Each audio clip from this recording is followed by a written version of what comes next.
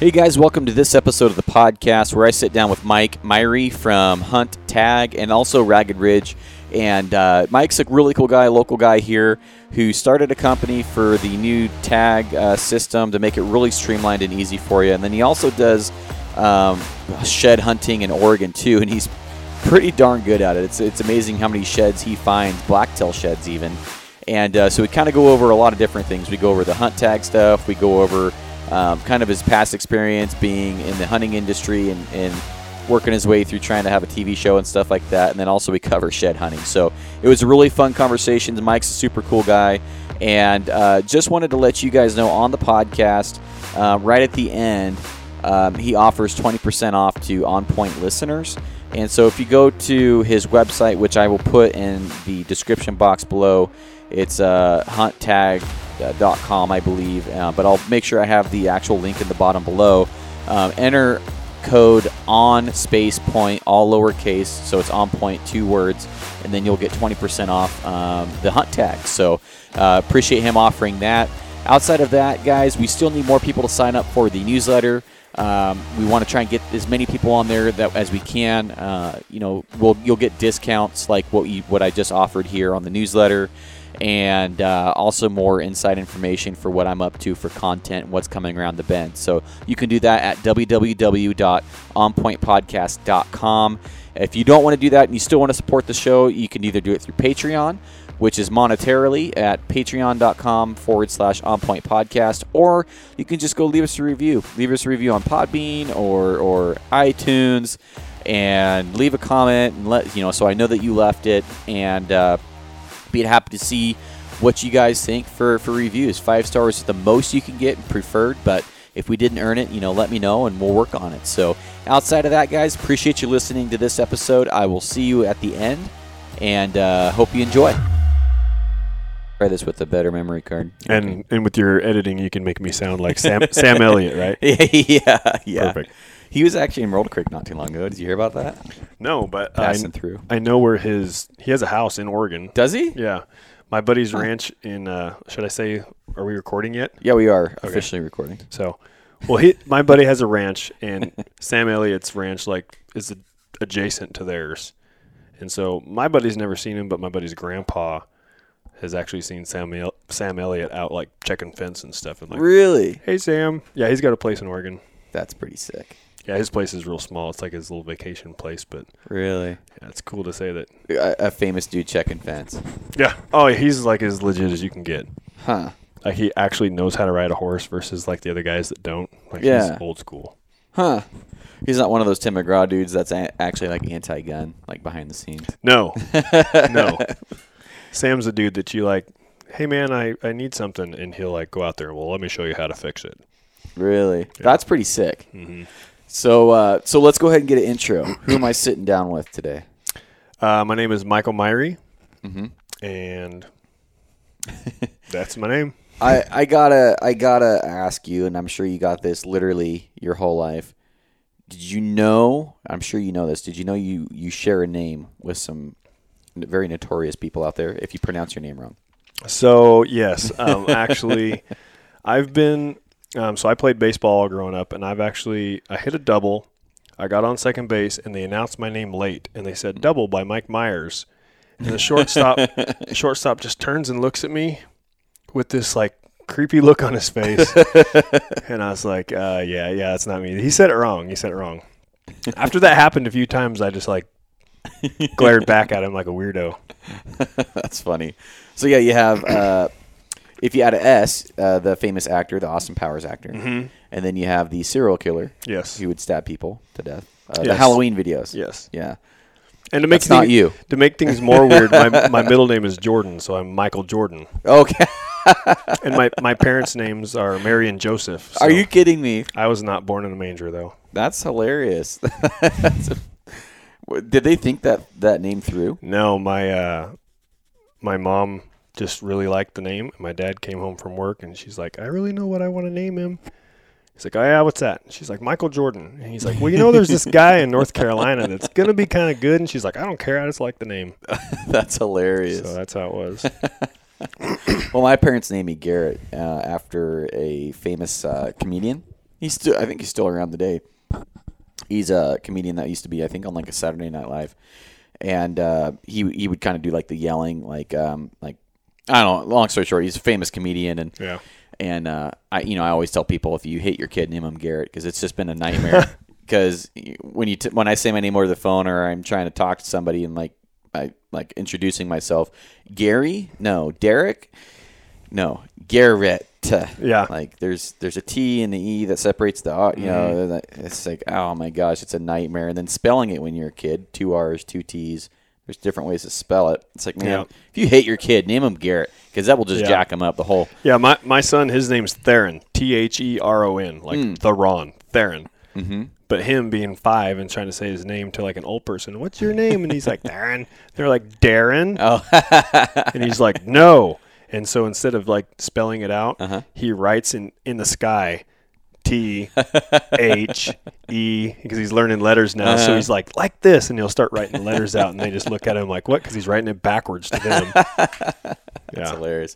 I know one other thing. He's a character. I like that name. I think it's a cool name. It's a cool name. But yeah, it actually means hunter in Greek. Does it really? Mm-hmm. That's sick. Yeah, my brother named his youngest Hunter. Hunter. Mm-hmm. Yeah.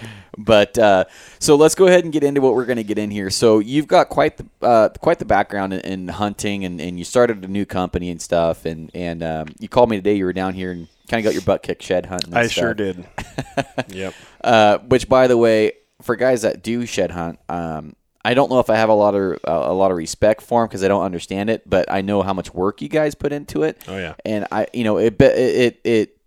it's like a line between in awe and disbelief, and then there's respect in there too, because I'm like, first of all, I would not hike around 20 miles to go look for a shed. I just have no desire to do that. Never have I found a shed on purpose. And then for the guys that really get after it, it's like, man, you have to respect the work ethic.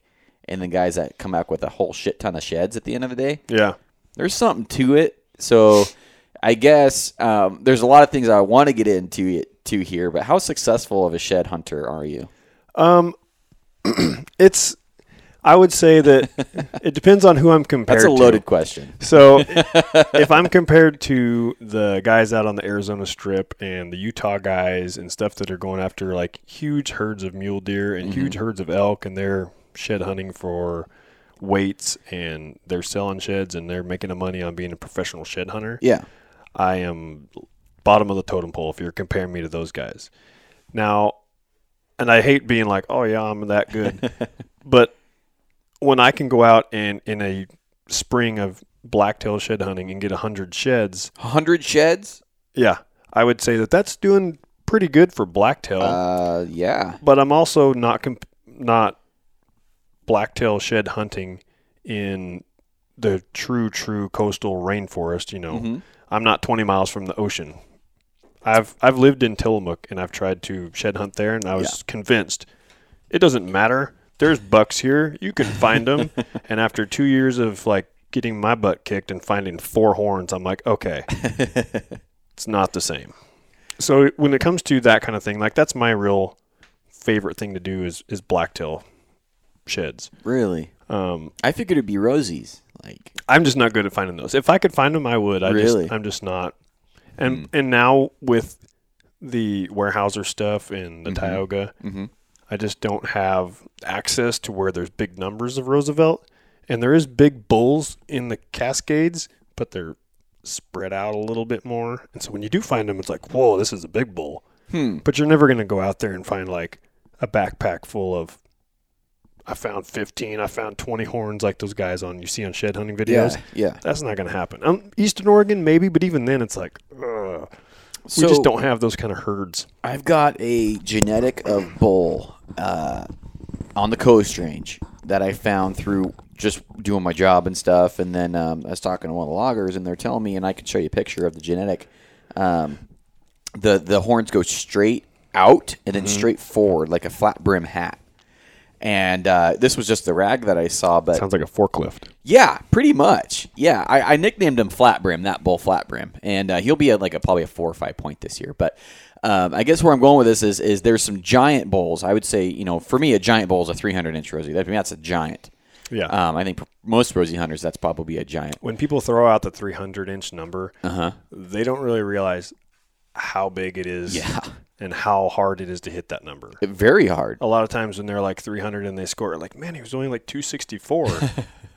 It's like, that still is a big bull. A 300-inch bull is like a 300-pound bear. There's a lot of 150-pound bears getting shot that were 300 pounds. But like the 264 bull is no slouch. Like, that's a dandy. Yeah, I think the one I shot nice bull. last year, and I'm not a snob. I am probably, I don't discriminate with elk. I don't shoot cows right now. But with a bull, first legal bull is getting narrow. Yeah. And I've said that multiple times on podcasts.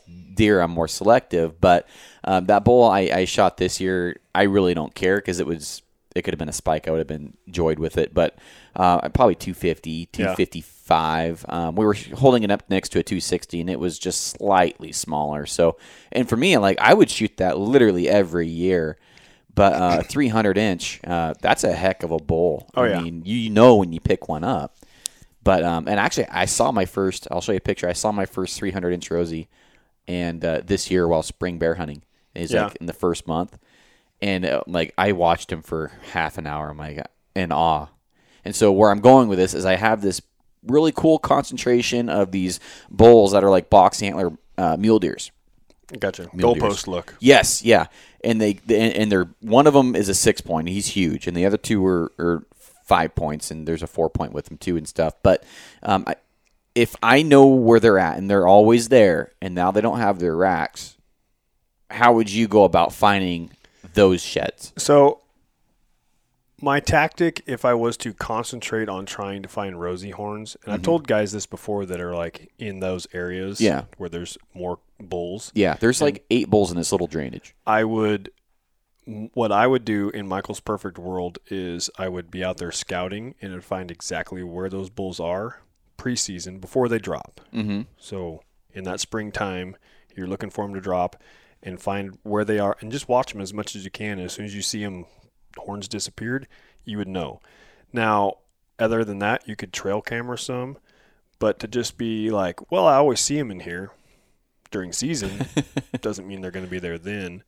But if you could find basically just preseason scouting for herds, because it's not. Now you're saying preseason, like shed season. Yeah, preseason, pre-shed season. You're scouting. Okay. You're going out and you're finding, and at that time, elk shouldn't be that hard to find because they should be more relaxed. Yeah. They're kind of out there doing their thing. Nobody's chasing them, shouldn't be chasing them around, and they should be in like recovery mode. Mm-hmm. So you should be able to go out and find some herds of elk. And if you find cows, those bulls are probably going to be near there, most likely generically a little bit higher elevation possibly. And so just once you find them, then just key on them and keep eyes on them as much as you can. Blacktail, you can't do that. I can't go out there and be like, well, I'm going to keep tabs on this buck. Right. Like, yeah, right. Yeah. Like, good luck. You're just not going to do that. But what I've done, my tactic for blacktail is I approach it. This may sound silly, but I approach it like I was bass fishing. Excuse me. So my brother, he's big bass fisherman, and I learned a lot of things from him on how to you're coming at it as if you're fishing for something, right? Mm-hmm. So you're looking at everything's like a pattern. You figure out every horn you find, why was this here? And you put this puzzle piece together. Was he on south face? Was he on this? Was it near water? Was it in big timber? Was it in an opening? What was the, like just today, I was in a spot that looked premier, super good. Everything was right. And I was like, what is different? What is different? What is different? I felt like I was casting to lily pads, and I'd been catching them all day on lily pads. And I moved to these lily pads, and I'm casting, and there's nothing here. And I'm like, why is there no fish here? But there was fish over there. And then you start looking around and like, well, wait a second. I'm 20 feet off the shore versus before I was 30 feet off the shore. Okay. So you got to start finding like what was different. And what I found was like there was no buckbrush or white thorn or whatever you want to call it. Uh-huh. So I'm like, okay, was that what they're keying on? Well, in that place, that seemed to be the only difference I could find. Huh. So because I've heard guys say you want to hunt like the areas where it transitions, where the horns catch on the brush. It's like, okay, I've seen them laying in the roads. Like I said, I've ran across them while hunting. Mm-hmm. It just seems like random. And granted, I've never gone to the depths that you have for actually like dissecting it. Like I never even thought about it like that. It's like, oh, sweet, there's a shed here. He probably uses this trail, and that's where he lost it. So there's a lot more actually methodical, I guess, strategy going into it. There is some strategy, but there's like you can't hike too much also. But you kind of got to decide, or you just kind of know, are you looking for those true Western Oregon blacktail that probably have a home range that's the size of a clear cut? Mm-hmm. If you see a buck there, most likely he's probably going to be in that general area for his entire life, in this little 1 square mile spot. Now, if that's the case, then you would think, oh man, I saw a buck. I'll go find his horns. It's still, you're looking in like waist deep brush. It's a needle in a haystack. My really good friend is a timber faller as a profession. He shed hunts. He hunts deer and elk. And in one trip down south with me, in my Cascade spots that I like to go, he doubled his lifetime total of sheds. Really? And he lives in the woods, hunts in the woods, and works in the woods. Mm-hmm. That's crazy. But he's in the brush. Huh. It's just they're invisible because they're buried. So tell me what makes that spot that you just talked about so good. There's different areas have different things that I key on. I have one spot that's like this X elevation is awesome. Mm-hmm. If I go to the next spot, that elevation is way too high. I have to go a full 1,000 feet lower. And that's just trial and error until I find kind of basically which drainage they use. But I'm also usually in the Cascades looking for bucks that migrate to some degree. So they're getting pushed by snow somewhat. Mm-hmm. And if you talk to a biologist, they'll be like, oh, yeah, we have a buck that he migrates every year. He's on collar. Right. And he traveled 60 miles and he passed up 3 known wintering areas. And I think that every deer is like a person.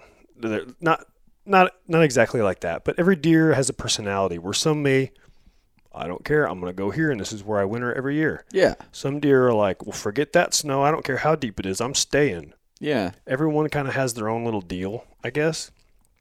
So to pigeonhole them all as they all do this, it's not really fair. Right. You kind of got to figure out each little area and dissect it because, like bass fishing, what works on one lake, year after year, go to the next lake that's 5 miles down the road, everything looks the same. Those fish just do something different. That is, it's kind of like you could do that with bears. I mean, each one has their own personality, their own preferences. And so you kind of just work your area and dissect your area until you figure out what works in that spot. So for my spots, a few things that I do key on is elevation. Mm-hmm. I look for some sort of water, whether it's a spring, because at the time that they should be dropping, sometimes it could be totally froze up. You know, you might have 2 weeks straight where it didn't get above freezing. Yeah. So if they don't have flowing, moving water because everything's froze, then you got to have some sort of spring, unless they just want to eat ice or it's close to the river. Right. But a lot of times in the Cascades, they're like way up on some gnarly place that the river's way down there. So lots of times, if there's a spring nearby, I don't tend to find very many horns in like meadows, like what everybody thinks. Oh, just look in the meadows. Yeah. I'll look at them, but I think that my opinion is since deer are browsers and elk are grazers, that elk are a bigger animal, they need to feed more. So they're out in those meadows more often. So deer don't need to eat as much. A buck, I think, is bedded more often than not to kind of hunker down, waiting through the winter. Mm-hmm. So I find more horns in like their bedding areas adjacent to those feeding areas. South face is kind of good to look for. If there's a saddle nearby where they can, bad storms plow on them on this side, they can cross through and they can get on the leeward side real quick if they want to. So I just, basically every horn I find, I'm like, why is this here? And if one deer liked this spot, another deer might like this spot too.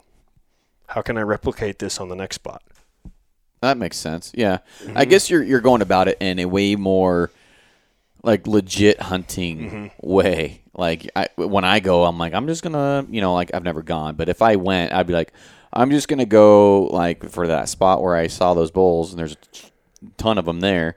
I'm just going to hike around and try and get lucky. There'd be literally no methodical way. And there's times where where that works, where you're just like, man, I was just tromping around and found one. Well, there's also some area where where I grew up rifle hunting, and since my dad was a kid, my family's been hunting this spot for 60 something years, probably more than that. The same exact area, and then so I remember when I was a kid going over there. My dad's like, oh, yeah, this is where the elk drop their antlers. And it was like this big flat. And we're talking like a football field, maybe 2 football fields. Yeah. In the middle of the freaking desert. And I was like, well, that's pretty cool. And so we hunted over there one day, and we ended up finding like 5 or 6 sheds. And then fast forward, I don't know, 10 years. I bring my hunting partner over there with my dad, and I've been telling him like, hey, I bet we find an elk shed if you really wanted to look for one while we're hunting. We could find an elk shed. And so the day before the season, we're looking for bucks, and I'm like, we saw some sheds here one time, and then so he's not really looking for deer anymore. He's looking for sheds, and these ones are like they're bleach white. They're middle of nowhere sheds. And that's a good sign. I mean, nobody been there. There's lots of them. Well, I'll tell you, it took him maybe 20 minutes. He found a shed right below some rim rock, and he beat me to it because I was going to try and steal it from him. I didn't care, but I thought it'd be funny just to take it from him. So he got that shed. I think it was like a 5 or 6 point. But and then we went there one year for fun. We were a few days before season, and no one goes in there until deer season. And this trailer, like a legit 4 to 6 foot trailer, fold up to like 4 foot tall to the brim elk sheds. It was like they got all the elk sheds. And I was like, holy crap, like maybe this is like a shedding area or whatever. And so there is something to it, like you're saying, certain spots, but I've never really put that much thought into it, I guess. And it is in a way a whole lot easier when you're dealing with mule deer or Rockies that have like a wintering area. And that's where, like, the Cascades, which is where I like, because I like big Cascade blacktail, they definitely have wintering areas. And not as much like hundreds and thousands and big herds, but they have spots that they winter, and there's spots that they don't, which is why you can hike and hike and hike and hike and hike, and you might stumble on a stray, but you're not going to come into, like, that little keg up of, like, oh, man, here's a horn, and, oh, man, here's one, and pretty soon in the footprint of your house you found 10. And that's what it'll be like. Now, the guys that I have respect for is the guys that are true coastal rainforest jungle guys, and in a day that they can find 4 or 5, I'm like, holy cow. Like, I don't know how you're doing that, but you're doing it good, because I can't do that. The Cascades is like, if I'm pushing 10, that's really good. In one day? In one day. If I break 10, it's like, that's a really good day.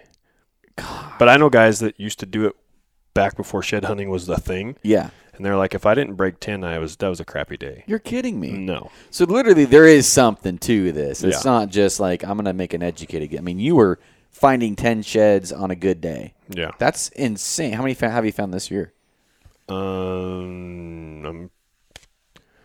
Has it been a good year? I'm at 67, 65, somewhere in there. Really? Last I counted, it was 55, so I'm trying to count the extras past that. Do you sell them? No. Well, that's not true. I sold my first sheds this year, and it was like I had a toolbox that you put on the back of your truck that was jam-packed full of just like junk and chalk and junk, and it was just taking up space. And so my dad's like, hey, I'm going to sell some of my sheds. Do you want me to throw yours in with them? And I was like, yes. Because they're just like, they weren't even good, like, art quality to give to somebody to do anything with. Any big one? Like, you got to find some stud bucks out of 50, 60 sheds. Yeah. Yeah? Yeah, I got some really good ones this year. Really? What's your biggest, have you found matching sets? Yeah. What's your biggest matching set you found? Well. And we're talking Cascade blacktail. Right? Yeah, you're talking score-wise? Yeah. So I found a buck that I don't know what the score was, but I found a buck that was like really cool, and he was palmated and he had extras, and I'm like, oh, this buck's sweet. And it was like 2 or 3 years later, my buddy found a buck that was way bigger than that. But as soon as I saw it, I was like, I have a shed from that buck when he was younger. Really? Like 100% I knew it. And so we have pictures of him like side by side. The blood veins in the back's the same, everything. Then I was determined, like, I'm going to find the match to that big side. Mm-hmm. And so I drew a line in my brain from where I found the younger version of him and where he found the huge version of him. And I just kind of like back and forth, zigzag, crisscrossed everywhere in between those 2 points. Because in my brain, I was like, well, he travels this at some point. Obviously, there's years difference, but at some point he makes this route. This is where he travels through. And whether he's going up or going down, whatever he's doing with the weather, this is his area, and this is his. I got 2 points of interest, and I'm going to look in between. And I finally zigzagged through, and I'm looking, and all of a sudden I was bending down, tying my shoe one day, and I just looked up, and I saw this big base just sticking up like 30, 40 yards down the hill from me. Oh. And even at that distance, as soon as I saw it, because I'm such a horn nerd, I was like, oh, I think I know which buck that's from. Like, please, just because I could tell he had this real distinct, he didn't have all those scrambled eggs looking like bumps on the bases. Yeah. He was real smooth. Huh. And you could just see this big, shiny, smooth base up to this big old huge pedicle. And I was like, man, please be him. And I went down there and it was. Oh, wow. And so that's actually my biggest horn, and I had to give it away because he found the first side. But he goes like right at 160. Holy crap. Yeah. Are you going to go try and kill that buck someday? He's long dead now. Oh, is he? Yeah, that's been. A 160 blacktail. That's nuts. Yeah. That's got to be some sort of record. Nah. There's bucks way bigger than that nobody will ever even see. Like, really? I believe for it. every big buck you see, there's probably 10 that just live their life and nobody knows about them. Yeah. Well, I totally believe that. Mm-hmm. Yeah. Man. Yeah. So what it's if funny, you... my biggest shed I gave away Yeah. and my biggest 3-point I've given away, that was just my buddy always like oohed and awed over it. And finally I was like, dude, just take it. I'm tired of you like gawking at it when you come over. Just you can have it. And yeah. So if you find a stud shed and it's the first time you've ever seen that shed or anything, and you want to find his pair, how often and what do you do? So if they're not laying side by side, automatically your chances go way down. Okay. Usually the other side should be within a few hundred yards if he's in his area. Because he's just still a huge area, though. Yeah, it is, especially in Oregon where everything's brushy. Yeah, or steep. I mean, now if you are in like where they winter and then you have your migration area, and if he was moving and he just threw one side off, good luck.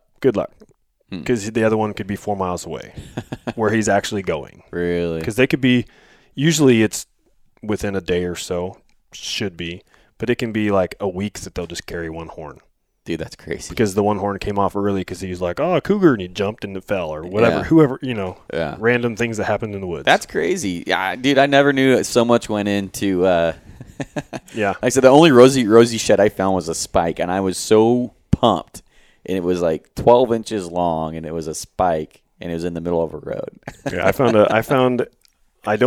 don't find very many elk horns, but I did find a giant Roosevelt last year that had a 52-inch main beam. Holy crap, that is a giant. Yeah, he was big. Jesus. Did you 5 or 6 point or? He was a 7. Really? Did you get that measured at all? I measured the main beam, and that was it. Really? That's pretty cool. As much of a horn nerd as I am and score-wise, I used to, like, for Christmas, all I would ask for is, like, Boone and Crockett record books. I could list off in my silly brain the records and the score for almost everything and where they were from and the guy that killed it. And I just know all this weird Jeopardy trivia that no one would ever. No one needs to know, really, But I stopped kind of getting as much into that as, like, what's the score? Just because, like I said, in Michael's perfect world, we'd score things differently. Yeah. I think it's silly that we score the air in between for the spread. Yeah, it is. It is. So silly. His horns grew straight up, or his horns grew out, and the out's bigger than the one that grew up. Yeah, that also doesn't make sense. Why we deduct? Yeah, horn. If he grew it, let him give him score. Nets are for fish. Yeah, I was saying nets are for freaking fish. Yeah. So if we had Michael's score system, we would have gross score, no spread credit. Yeah. All the mule deer guys would be all up in arms about that. No, anybody with a wide rack. Yeah. But I'm like, well, you're scoring the air. What? Yeah. Why? Why? Why? Yeah, I don't know. And I've also liked the idea of this water displacement, dunk them in water, and then you're getting the exact amount. And I think that's fair. But even that, you could really go all super horn nerd about it, because I have horns that are like super dense and like really, really heavy, and ones that are like almost feel like foam. They're like floaty because they're like hollow. So obviously the one that's puffy feeling, kind of, for lack of better words, it would displace more water.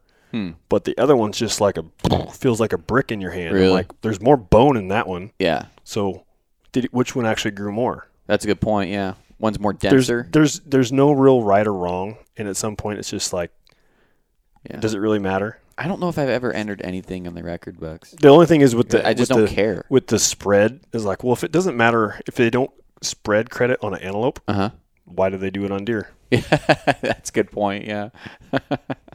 Yeah, I mean, I like knowing like what my bucks and bulls score just for my own, like I'm just curious, you know.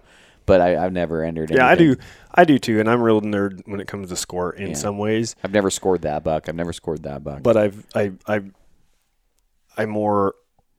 just don't score as much. Maybe it's because I don't kill anything anymore. That's why I don't score my stuff. So I guess do you not spring bear hunt then? I do.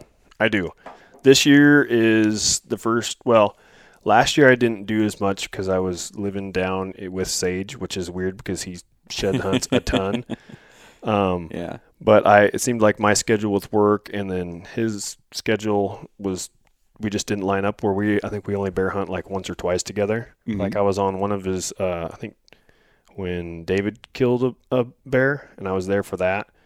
And I think me and Sage went out once, just me and him. And other than that, I didn't really get to go a lot with him. I think he's just too cool for me. But I do get a hard time from guys that are like, dude, it's bear season. What are you doing? I'm like, well, I see lots of bears when I'm shed hunting, and I know lots of places where there is bears, and I've shot lots of bears. I wouldn't say lots. It sounds like I'm bragging now, but I've killed, I think 3 with a rifle and 3 with a bow. That's plenty. And maybe one. I don't remember. But yeah, it's like bears are one of those things that's like it's the most fun thing to hunt because you can kind of be lazy about it. Yeah. It's like bears don't get up early, so I'm not getting up early. Right. You can kind of hang out and camp, get up, and it's like all that really matters is like the last hour of daylight to some degree. Right. So it's some of the most fun hunting, but I just am such a horn nerd. I'm like, all that matters is the last weekend of bear season. Like I can shed hunt all the way up to there. But this year, my daughter turned 9, and so I promised her on the Mentored Youth that she could fill my tag. Oh, that's cool. And so this year, like this weekend here, I'm down shed hunting, and I was like, I should really take my bow. And then I was like, well, I promised Easton I wouldn't shoot her bear. So it's become her bear. So I told her, I was like, I'm not taking my rifle or not taking my bow, kid. I'll just shed hunt. And of course, the first road I start walking has got like huge bear pile. Really? Huge bear pile. And I'm like, awesome. I'm going to see just like a giant right in the road. And he's just going to be laying on his belly, like scratching himself, like, shoot me. And I'm going to be like, dang it. But yeah, well, it's been a kind of a hard season this year for us. We finally had one good day, but yeah, I've hit it really hard this year, and Sage is even having a hard year this year. Yeah, I called him because I was like, man, we need to get down. I was like, I'll bring Easton, you bring Little Sage, and they're same age. They can get along and hang out. That way they can have their kid time, and me and you will hang out, and we'll collab on a video. Yeah, and it'll be awesome. Yeah, and Easton was determined that she was going to shoot a bear with her bow. Oh, really? I'm like, that video is going viral if you get good footage of a 9-year-old shooting a bear. Oh, absolutely. And then she wasn't quite strong enough to pull the poundage to be. So I'm like, sorry, kid, you're going to have to use a rifle. And she was like super bummed. It was like, she felt like she was cheating because she used her. And I had to tell her, like, that's nothing wrong with. There's nothing wrong with rifle hunting, you know? She was just so dead set. Oh, Daddy kills a bear with a bow. I want one too.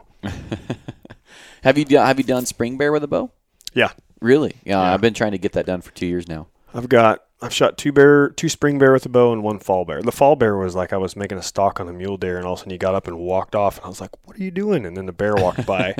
I was like, dang it, I'm going to get you. And so I followed him down this trail and I killed it. So you killed quite a bear.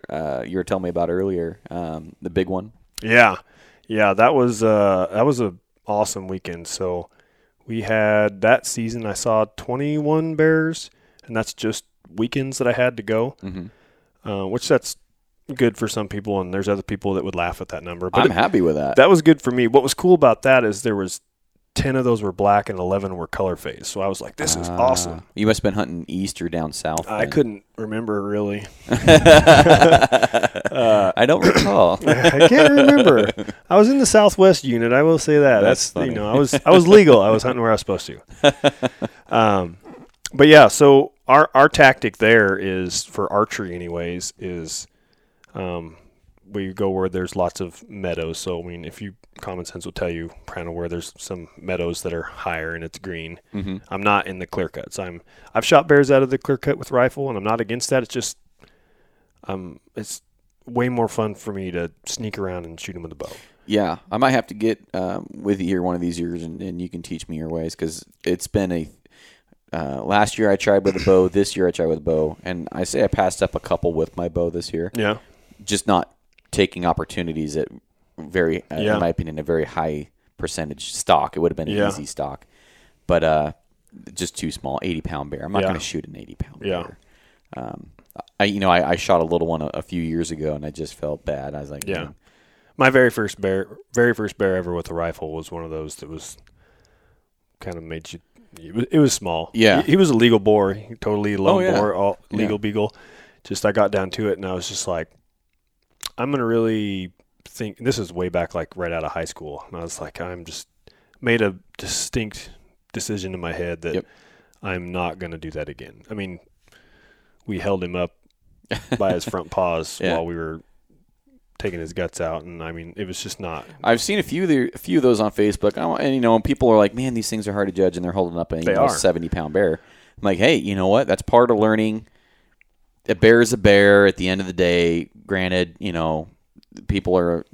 I think they try and make that same decision. I'm not going to do that again. Yeah, the ones that do that are probably new, and they don't take their time. They are really hard to judge, and there's a lot of ways that you can get better at that. And that'd be a whole other conversation on just how to field judge bears. And I'm not perfect at it, but it is a good argument for like why baiting and hunting with dogs is better or is useful, because you're definitely getting a good look at what you're shooting. Oh yeah.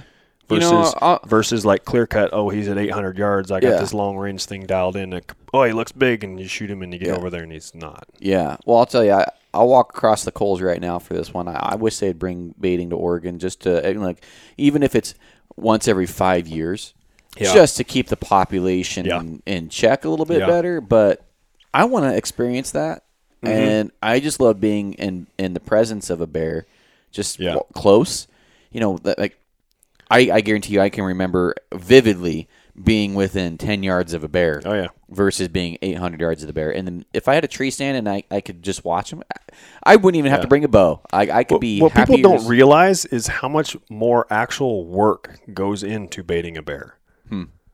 Baiting a bear, like, you were just shooting him while he's trying to eat a jelly basket. Like, no, it's not just Yogi out there eating picnic baskets and donuts, and you just shot him while he's eating a meal. Right. It's like all those meals were in like drums of food that you have to pack down into this place and keep it supplied with food. Yeah. And then you still have to sit there, and you have to make sure the wind's right. And then you still now you have bears coming in because you've done all your back work. That's tons of work. It's like everybody wants to bash baiting blacktail from a tree stand. Same thing. It's like that is so much. That starts springtime now, and you start getting that spot ready. So you've done 6 months worth of work of getting that spot dialed. I wouldn't mind trying to. I just want to. I actually kind of made a goal, and I haven't committed to it yet. Depends if I draw the tag I'm going for this year. Of shooting, trying different styles of hunting. Man, I got this really fancy blind for Christmas. Yeah. And I swear to God, it could serve as a wall tent. It's big. Yeah. It's nice, and I just want to shoot one out of a blind. I've never done that, and then I want to get a tree stand. I want to try tree stand hunting, Just kind of experience it all, and I'm not above bait, Would I be more proud of a spot and stock? Yes, Yeah. I would be. That's my favorite method. Yeah. I have a lot of respect for, the South Coxes of the world. That Oh, yeah. I have way more respect for that. But there's also one hell of a work ethic that goes in, because I follow the Idaho Bear Hunters page, and just seeing all the shit that goes with baiting, and then getting in bait wars with another hunter that gets it too close to you, bro. Yeah. It's a whole can of worms, man. Yeah. Like, I am not jealous of that, but Yeah, I used to be, not used to be, but I definitely would, a buck on the wall that I baited in and a buck on the wall that I stalked in. There's something to say for, like, I snuck in on his. yes, I beat him. Yeah. But the same thing, like, I thought completely like that until I sat in a tree and sat in a tree and sat in a tree and sat in a tree. And my buddy's like, dude, I'm just a camera guy. I'm not even hunting. And he's like, dude, I've never sat here and not seen at least a deer walk by. Really? We sat for 4 days straight and didn't see nothing but a pack of raccoons, and we had a bobcat come by. Really? That was it. And he's like, dude, like, what, like, something's wrong. Like, maybe it's just you, And I'm like, what the hell? What am I doing? Do I stink? Like, come on. And then finally, when he shot a buck, it was just like he appeared. Like, it was, have you seen the movie Jurassic Park, the first one? Yes. Where the goat in the cage? Yeah. That she's like, what happened to the goat? Yeah. That just up out of the ground. Yeah. That's how that buck appeared. Really? There was an open spot. There was no we could not have missed him. Huh. And all of a sudden, I'm sitting here trying not to doze off, and I hear Jay just like make the slightest noise. And Jay doesn't make noise in the tree stand. Jay won't even. He gets annoyed when I'm like, "Hey Jay, like, do you got a candy bar?" And he's like, he's just like a statue up there, which is why he does so good. He's just like. So all of a sudden, I hear Jay make a noise. I'm like, Jay doesn't ever make noise. And I swing my head, and this buck's just there.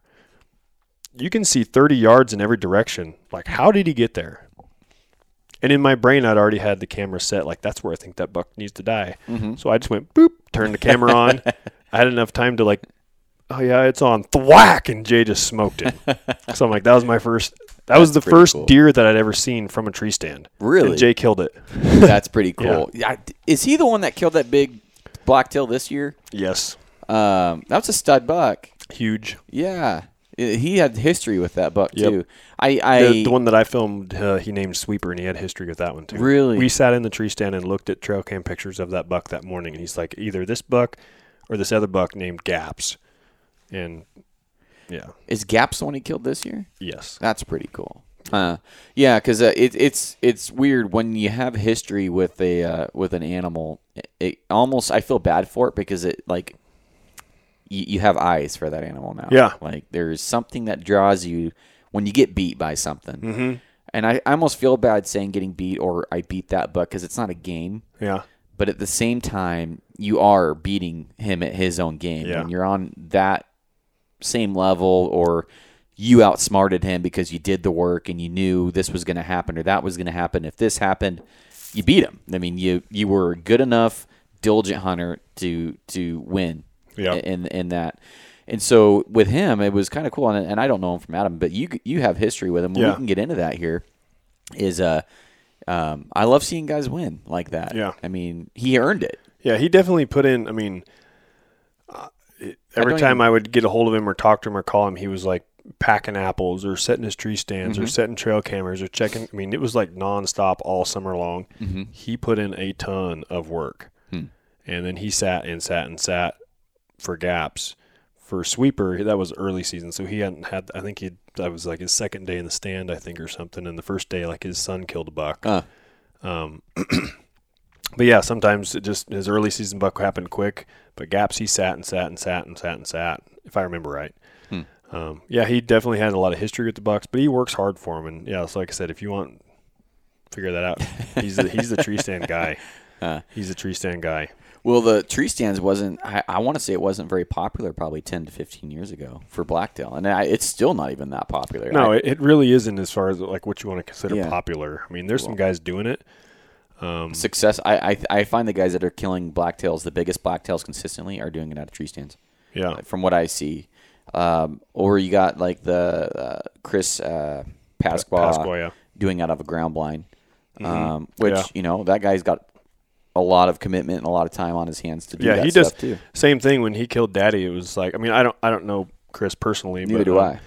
We've talked on the interweb here and there, and from what I gather, he's like the coolest, nicest dude, and he's offered help for me for certain things and trail cameras, and he's went out of his way at a certain time when I needed some help, and he went out of his way without me even asking to help me, and so I have nothing but good things to say about the guy. Yeah. Shout out to him. He runs the. Is it September yet? Okay, so yeah, he's the Is It September Yet Facebook page, and I'm sure he's got an Instagram too. And I'm not even going to try and pronounce or spell his last name, but it's Pascua, I think something like that. Chris, I've never met you, but don't punch me in the nose. But I'm going to guess at the spelling. I think it's Pasque. Is it? I thought it was Pascua. And maybe there's an A. Or I'll tag him. Google it. Yeah, right. Chris Pasqua. Yeah, people are gonna be like, okay, let's find this guy.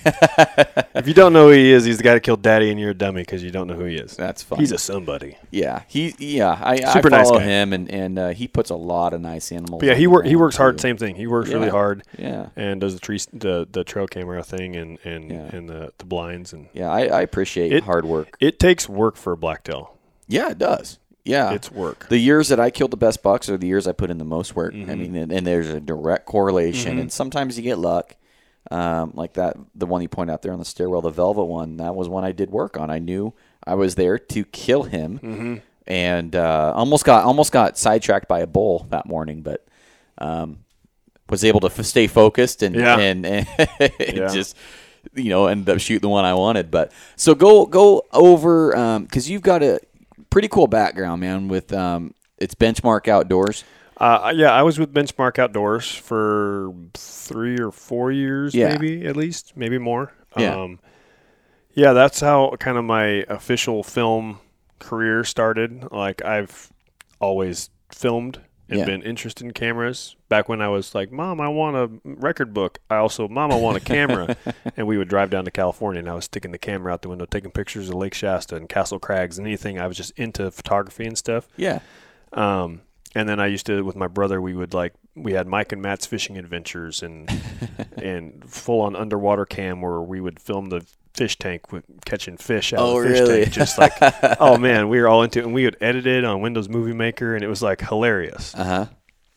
And so then, and that graduated to like, I was actually like editing better stuff, but I still wasn't showing anybody, but like, hey, brother, doesn't this look cool, Yeah. And then Jared Faria he didn't contact me. There was if you want to be part of something, kind of apply here. And I was like, man, and I was like, like this got to be hokey. Like, I'm not doing that. And then my wife was like, well, just, what's it going to hurt? Like, just try. And so I contacted him, and he actually called me, and we talked for a long time. And then he's like, hey, you want to be on the team? And so there was, I think 5 of us originally. And then the next year we added some more guys, and there's some guys that came and went. And there's Benchmark Outdoors is still a thing, but I'm no longer affiliated with them. But I would help them as much as I can. Like good blood. Yeah. Jay Corthels, he's still part of Benchmark. I think he's the guy that's completely running it now. And I'm like, dude, any way I can help you, any way you can help me. Like, if you need a camera guy, if you need help editing, back and forth, like we still work with each other.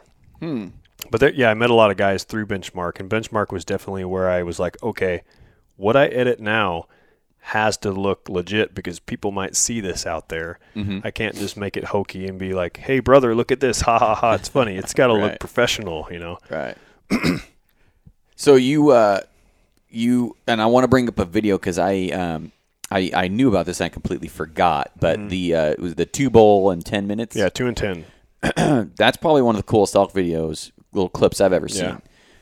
Period. I mean, I'm not just saying that. And if you look at the views, a lot of people would agree.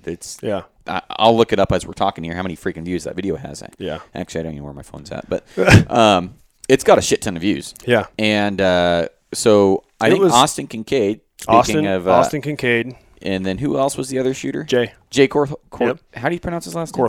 Corthels. I want to say Courthalls, but I know that's not right. So Corthels and Austin stick 2 bowls, and you said you almost got a third. Yes. So That's pretty cool. I'll try to make this. I have a tendency to get very long-winded, so I'll try to make this a quick story. Yeah. But And you're filming that. yes, That's I did pretty film cool. that. So we drove over Eastern Oregon to go for this hunt. Uh-huh. We got there in the middle of the night, and we're like, okay, let's crash. Well, then it started pouring rain, so it was like a mad scramble to get out and like get our stuff dry because it was just still in the back of the truck. Also, we realized, man, it's starting to break daylight. Nobody slept. We're like, well, let's just go for a hunt. It'll be a quick morning hunt. We'll just get it out of our system so we can say we did it, and we'll come back and we'll nap during the day. Yeah. Otherwise, we're going to be sleeping through the morning, and we're all going to like hate ourselves. for Yeah. that. So we did like this quote unquote quick hunt, and it was so quick that Jay brought his bow. Austin is packing a camera, and I'm packing a camera. And so we had one bow. Oh, really? Yes, we get out of the truck, we top this hill, we bugle. All of a sudden, there's like a bugle back. We're like, oh, man. Well, it just turned into like it kept getting ramped up until pretty soon we're on this point, and it's just like scream fest below us. Really? And we drop down in. Austin backs up, starts calling. Pretty soon this bull comes sneaking in. Jay smokes him. Austin runs down, high fives Jay. They switch release. Oh, you're kidding me. Jay takes his release off, gives it to Austin. Austin hooks in, knocks an arrow. Jay takes the bugle tube, runs back, starts screaming. Another bull walks in. Meanwhile, I'm like cramping up in the camera like, cool, guys, good job. Like, I'm just filming here. Another bull walks in. Austin smokes that bull. They both die. Jay's bull died in sight. Austin's bull died just out of sight, but they're like 50 yards apart. You're kidding me. No. So now they're high-fiving again. There's still another bull screaming. So they're like, give it to me, hook in. Well, I'm like 2 or 3 inches taller than them. So now I'm like this bow. Their bows were identical. Oh. So the draw length was the same. Everything, maybe the peep was different. But other than that, like, wasn't much of a They could shoot each other's bows accurately. Yes. Yeah. So now me. I was wondering how that was working. I was like, I'm like pushing 6'2". I go to draw back, and I'm like way short. So I'm like, whatever, it's the only bow we got. We're going to make it work. yeah. So we start sneaking in, and I have now the herd bull at 50 yards, and he's back and forth, and I could see him in the brush, and I was at full draw a couple times, but I couldn't shoot through this stuff. And eventually he just figured it out, and he left. But we were that close to shooting 3. That is insane. Yeah. That's insane. We've had opportunities like that where, we're working a bull and then 2 or 3 others sneak in. And we're like, oh, shit, where'd you come from? And so I could totally see how that's happening, but they were all bugling and everything. Oh, man, it was just screaming left and right. Yeah. They were screaming and running around to the point that I was like, how much actually did we call them in, or did they just wander past us? Yeah. Like, clearly we made it calm for them to walk this way. Must have been a hot cow. But they in the weren't area like or something. Jay's bull was actually walking in and was sneaking on us and kind of looking. Austin's bull walked with a bunch of cows and was just following cows kind of. But they were, called in. Yeah.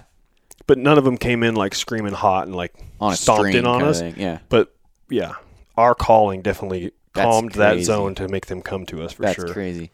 Yeah. And it's called 2 and 10, 2 and 10. and that's the name of the video. So if people want to go look at it on YouTube, I think so. And it's on Benchmark Outdoors, their Facebook page, I believe, still. that's pretty cool, man. Yeah, we had it on Vimeo, and then we switched over to YouTube, and yeah, that's where it is now. So, and I mean, we can get into it and stuff here, but so you guys were putting out some pretty cool content. You had a few sponsors and stuff like Athens. We had Athens Archery. We were with Horn Hunter. I mean, we had Spot Hog. We were with Kuiu. We were with a bunch of different stuff. Yeah. And things were looking good. And there was a plethora of reasons of why. But I finally just stepped away because I was like, I just need to concentrate on me and what I'm doing. Mm-hmm. Yeah, that was more or less it. It's just I needed to work on my stuff. And there was a whole lot. I mean, everybody, they all know. I mean, I'm friends with all of them, so I'm not going to burn any bridges or anything. But at one point, there was just too many chiefs and not enough Indians. Yeah. And it would have worked better like the Born and Raised Outdoors guys. Yeah. They were friends first, and then, hey, let's do this thing. Yeah. We were all guys from separate walks of life that came together, and we all had our different ideas on which way we wanted to go, what we wanted to do, whether we wanted to be on TV, did we want to do DVD, did we want to go on the internet, do we need sponsors, do we not need sponsors, do we want this camo, do we want that camo, who's going to be the camera guy, who's shooting, what's going on. Right. And everybody was just kind of this turmoil, and we had so much potential. And they still do. I mean, like I said, they're still good guys, and they're still hopefully going to be producing some good content soon. Yeah. So you guys were close to getting on a TV. We had different networks approach us and wanted us, to be on their channel. You want to buy this slot. Yes. And that's when it gets into, like, we're not rich, so we can't just pump that money out ourselves. So you have to have your sponsors. And then you have some guys that don't want those sponsors. And, they look at us as you're just pushing product. And it's like, well, we're not really pushing product, but at some point you have to play the game. And so sponsors are what gets you there. Mm-hmm. And that's just part of the game to some degree. Whether you want to like it or not, like pro staff guys, people want to get hated on, but it's like they're just trying to get somewhere. They have a goal, and that's what they want to get to, and that's what they want to do. And if their goal is to be making money professionally in the outdoor industry through film, then you have to have sponsors to some degree. And I think that some guys get bashed on, like big name guys and this and that. Oh yeah. And my compass for looking at things is I might not like exactly what they're doing or how they're doing it, but are they doing anything wrong? Right. Are they bringing hunting to the masses in a good light? So there's big name guys, I'm not going to name anybody, but they're like, oh yeah, those guys, blah, blah, blah, Mm-hmm. And I'm like, they're not doing anything wrong. They're getting more young hunters involved in a positive light. Right. So I'm like, how do you bash a guy that's doing that? He might not be doing it how you're going to do it, but he's doing it for the good reasons. Yeah. That's how I look at it. Well, I look at it in bringing up pro staffers, and it seems like within the last year, I've seen kind of a switch because I'm online probably more than I should be. Uh-huh. I try and pay attention to shit and keep my pulse on the community and stuff like that. And it seems like, and maybe I just started noticing it more as I started working my way into kind of getting into the industry. And that's a thing. That's a word right there. Some guys don't like the word industry. Oh, it's a bad word. Hot tab industry, Yeah. Pro staff, like, oh, you're pro staff. Yeah. And so pro staff is kind of something that gets made fun of nowadays where it seems like a few years ago it was almost like a badge or a legitimacy thing. Like, look at this, check this out, I'm legit. I'm pro staff for On Point with Garrett Weaver. Yeah. I'm not even pro staff. Yeah. And then now it's like those are the first guys to get made fun of. Oh yeah. And you're full of shit probably. Yeah. It's kind of weird how the community's turned that corner. And I kind of see it, in my own head. I'm like, okay, if you're a pro staffer, I'm just going to say this. If you're a pro staffer and you're saying that your product is the best one out there on the market, but yet you've only shot that product or you never even started using that product until you were a pro staffer, you deserve to be made fun of. I mean, you're being what the cliche. You are the cliche, right? Yeah. I feel bad because they have good intentions. I don't even know if that's good intentions. If you're saying, oh, your shit's the best, well, what do you like about it? I don't know. I haven't used it yet, but I know your shit's the best. I'm like, how's that add up? Yeah. So, I mean, if you have, just pick a product randomly off the top of your head for conversation's sake. Vortex. Okay, Vortex Optics. I have it right there on my gun safe. Perfect. So if I'm going to be all of a sudden I'm pro staff Vortex. I don't even currently do not own a single thing Vortex. Never have. I own quite a bit. I'm not against them. Yeah. Yeah. Well, I got a Leopold. I'm old school. I use whatever I have from forever ago. Okay. Which is all needs to be replaced and it's all busted, but that's another thing. Yeah. So say Vortex comes to me and says, "Hey, Michael, your YouTube channel, Ragged Ridge, it's doing real good. We'd like to sponsor you. Mm-hmm. We're going to send you some binoculars. Mm-hmm. We're going to send you a nice scope for a rifle that you're going to put on. We're going to send you a rangefinder," which, by the way, I don't own because I backed over mine with my truck and smashed it. Since then, I don't have one. The Vortex ones, or no? I had an old Nikon one that was sitting on my bumper, and I drove away, and it fell off, and I smashed it in the driveway. You won't see me unless Vortex ups their game on their Vortex rangefinders. You won't see me own a Vortex rangefinder. But that's the gear nerd coming out of me. So up your game, Vortex. Back to Vortex. So Vortex calls me and says, "Hey, Michael, we're going to send you a rangefinder. We're going to send you binoculars, a spotting scope. We're going to send you some stuff, and all we want you to do is to use our stuff in your videos, and if you want to plug us here and there and say something about Vortex, that's fine, but all you got to do is just use the stuff." Okay. Right? would I be wrong to be like, well, I've never used Vortex? Mm-hmm. Sorry, Vortex, I can't be affiliated with you because I really have no background with you. Right. Or would I just be like, well, shoot, I got somebody giving me some stuff that's probably better than what I have. I don't honestly know. I know my stuff's old and crappy. Mm-hmm. I probably, me personally, would be like, thank you, Vortex. I would be obliged to represent you the best I could. Yeah. But there's a group of people out there that would bash me. Oh, yeah, Michael's Vortex now. He's all Vortex, blah, blah, blah. Right. Well, there's a difference. There's a difference, though, isn't there? I mean, because they are approaching you, right? And you're not going to them saying, I believe you guys got the best shit, and then I'm going to tout that on the world, even though I have never looked through a piece of your equipment. Immediately, I start shooting FMJs. FMJs are the best air I've ever had. Like, I don't know. There's a difference between that and then somebody just trying to get on a pro staff. So what if a company comes to you that you know is better than what you're using, but you've never been able to afford it? Yeah. And you say let's say Kifaru, that's the big expensive pack, right? Yeah. Am I wrong by saying that? That's that Stone Glacier or EXO. I can't afford any of those. Okay. I'm using like, hey, son, that's 5. Can I borrow your school backpack to go pick up sheds? And give me that Jensen bag. Exactly. Like, can I use that? Jenna, can I use your gym bag? Thanks, babe. Yeah. Like, whatever I can find, right? Yeah. So if I was to call Kifaru and be like, hey, I think your stuff's the best. Right. I would love to represent you. That's whether they are or they're not, or any of those big companies. I've never used them. So I guess it just comes down to like, that's a good point. Stop bashing people for what they're doing. Just you live your life and let that person do theirs. And if they're not doing anything terribly wrong, like leave them alone. I agree with that.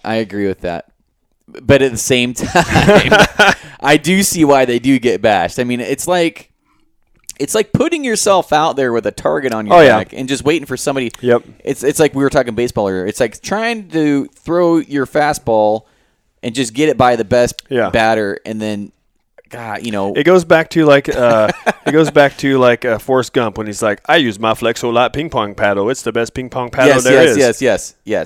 He's like, a little bit of white lie, never hurt nobody. That kind of thing, right? Yeah. So if you're clearly and obviously just pushing product, for just the sake of being on pro staff, right, that's usually fairly obvious to people. Well, let's take Aaron Snyder for example. Okay. Not sponsored by anybody. Very vocal about it. And he gets guys that are sending him shit for free just to test out. Yeah. So if I give me your Kifaru scenario. What I would say is I have no experience with your product, number one. Number two, I would be happy to take the product and test it. Yeah. And if I like it and it meets my standards, let's talk. If it doesn't, I'll send that shit back to you or I'll give it away for free. We'll do a giveaway out of it. Yeah. That's how I would approach that. I think 99% of people out there be like, dude, yes, whatever you want, Kifaru, I'll do it. You're the best shit ever. Yeah, send it to me. Yeah. And I think that's the difference between the masses and the guys that are, I'm not going to say legit. Some of it probably goes back to our earlier conversation of what is pro staff. Yeah. Pro staff meaning you're getting a discount and you get some stuff. Right. Or That's pro a good staff point. meaning like now you're getting paid by them and once you're basically on payroll, you do as they say. And if they're saying, Garrett, we'll send you this, but you have to do this. And you're going to be like, yeah, but I kind of built my name on not doing that. Exactly. Yeah. It's funny because if we were talking earlier, like when you're talking about how much money does that take to turn you into the Flexo-Lite ping pong paddle guy? Exactly. If you pay me $1 million, I will sell the shit out of chapstick. I don't care what it is. Because then I'll be free and I can do whatever I want. Yeah. But you were talking about benchmark, and we had this conversation earlier because I'm like, I guess maybe I'm old school and I'm wrong here, but if somebody says they have a sponsor, the first thing I ask is, are you getting paid? Because if I'm sponsoring somebody, like if I'm going to sponsor my kid's team, you're going to have to buy or give them something, I guess. So I guess I'm kind of actually proving myself wrong here. Because to me, a sponsor means I'm getting paid to do something. Yeah. I mean, that's just not the industry anymore. Yeah. And they're definitely moving away from that. They're definitely moving back towards like where you're going to be affiliated. Yeah. And we're affiliated with you. Yeah. And we're not really going to sponsor you. Right. We're going to be an affiliation because it's so much easier for them to drum up business from influencers on social media. Yeah. So if you got Bill Bob over here with 2K on his Instagram account versus Jimmy John, and he's got 2 million, and 2 million Jimmy John's willing to just be like, yeah, I'll just, send me a bow. I'll shoot your bow. That's cool. Yes. People are going to see that. 2 million people, bam, right off the bat are going to see his stuff versus Bill Bob, what's over here like, hey, can I be on pro staff? It's so much easier for right. that to happen. So they're like, we don't have to pay these pro staffers anymore. That's exactly it. And I'm just shooting from the hip on guessing because I honestly don't know. I don't have a dog in the fight on any of those businesses or right. anything. I'm just guessing. Like me as a business, why would I pay this person currently now when it's so much easier just to get some chump out there who has a big following to do it for free? And I think we'll get into another part of the podcast here in a second. And that's, sorry to interrupt, but that's probably where a lot of that like pro staff bashing comes from, is because these people are now pro staff, and they've never done anything but just look cute and have a follower, right? Well, it's like Jason Phelps. I think he put it best when in a conversation with him about a year ago. He's like, are you the elk hunter that has a picture of a bluegill? Yeah, like. And you're hitting me up for bugles? Yeah. Come on, brother. Yeah. Phelps is a cool guy. What are you doing? Nice. Don't be the guy holding the bluegill. Yeah. Unless you're trying to become a professional bluegill fisherman. You know, if somebody, and granted, no one has ever asked me to be. First of all, I don't have any opportunity for people. It's just a one-man show. I'm not a product. Yeah. Really. So there's no pro staff for OP. But if somebody was coming to me for that, I would say, why would I do that if I can give a hat out and get way more exposure pretty much for free, almost for free? Hat costs what, $14 to make, whatever, $12-14, and so I get why companies won't pay. Really, I mean they will, but you have to be pretty much huge and very established and have your shit together, and you have to pencil out. I've had one conversation with one company that I showed them, hey, I pencil out. And then they still didn't want to do it. So it's a really tough industry to get in and get paid anymore. So for my I don't want to get too into the weeds here. So I'm not looking for sponsors. I don't care about that anymore. A year ago when I was starting the podcast, I thought that's what you had to do. Yeah, it's not. Yeah, it's not. There's too many different ways you can make money on YouTube. You can make money doing all sorts of other things, and it doesn't take out of anybody's pocket except YouTube. And there's ways like when we were with Benchmark, I was perfectly content with getting discounts on things, and even if those things I didn't even have the money half the time for the discounted price. Like later on, the late end of Benchmark, before I stepped away to do Ragged Ridge, we got sponsored by Bowtech. Oh wow.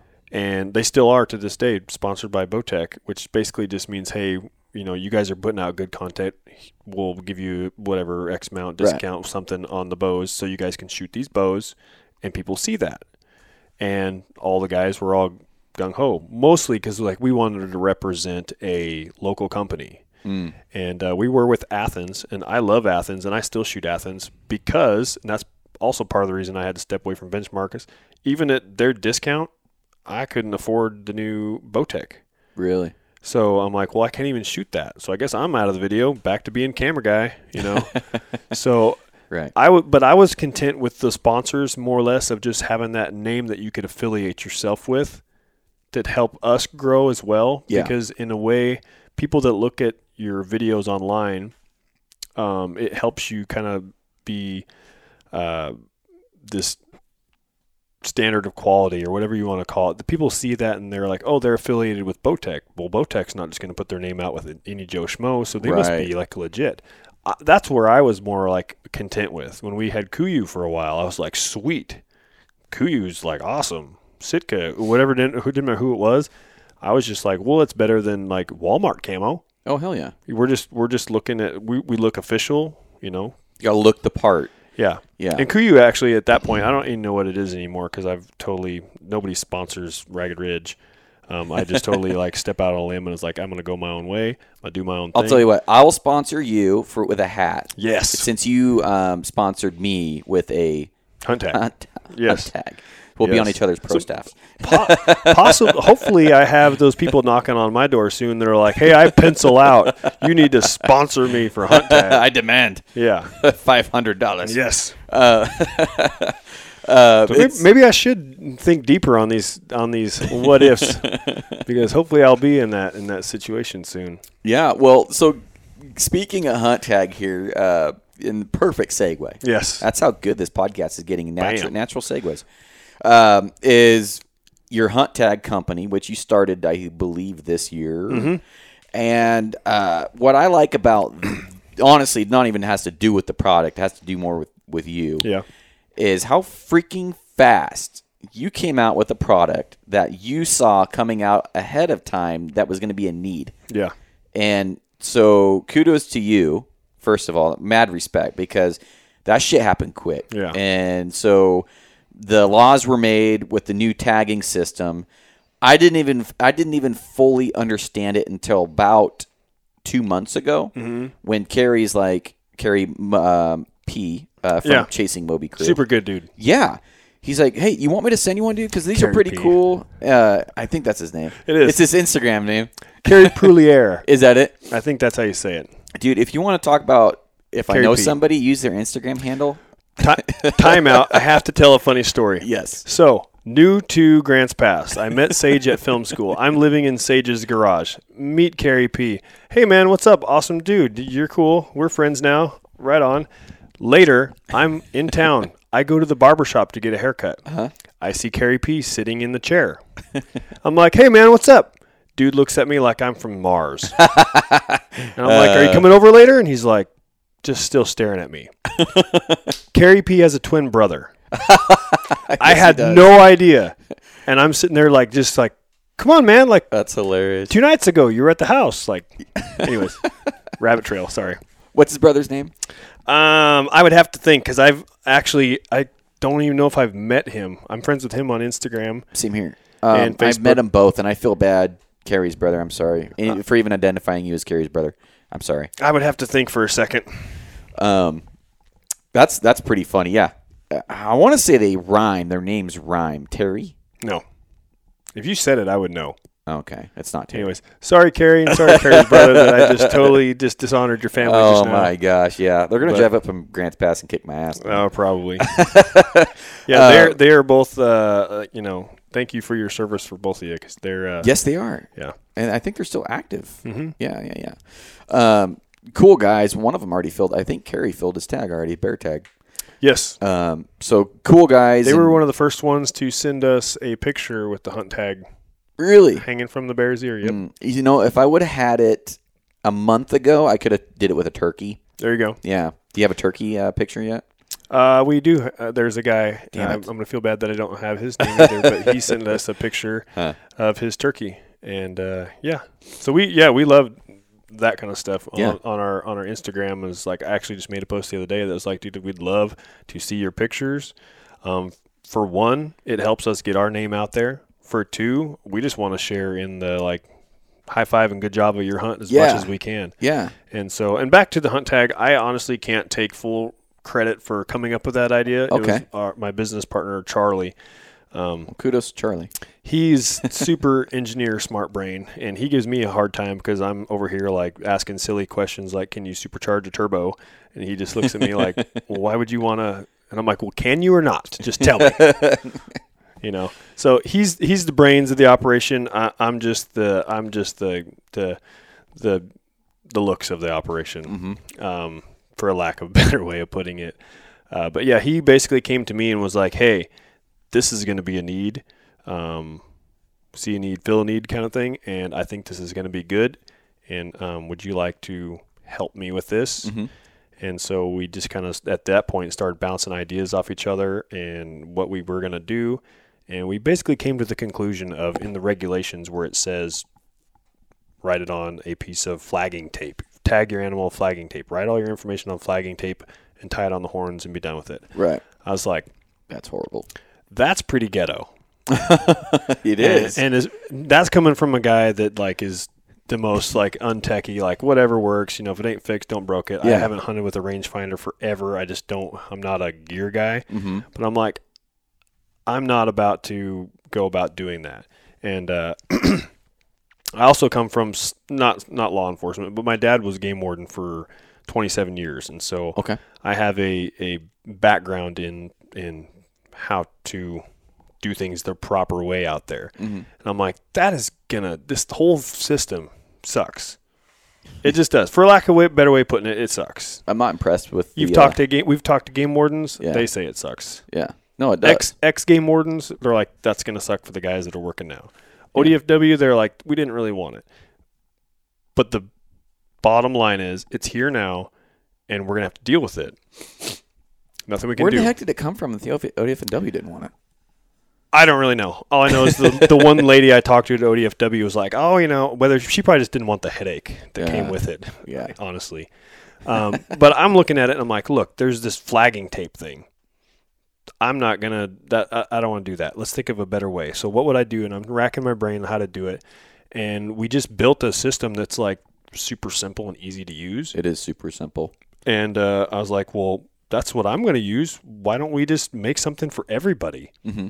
And just make it in a kit where you can, whether you're e-tagger or you're a paper tagger, and everything you need is right there. And the best thing about the e-tag kit to me is, so say right now you're out there in the woods, right? Mm-hmm.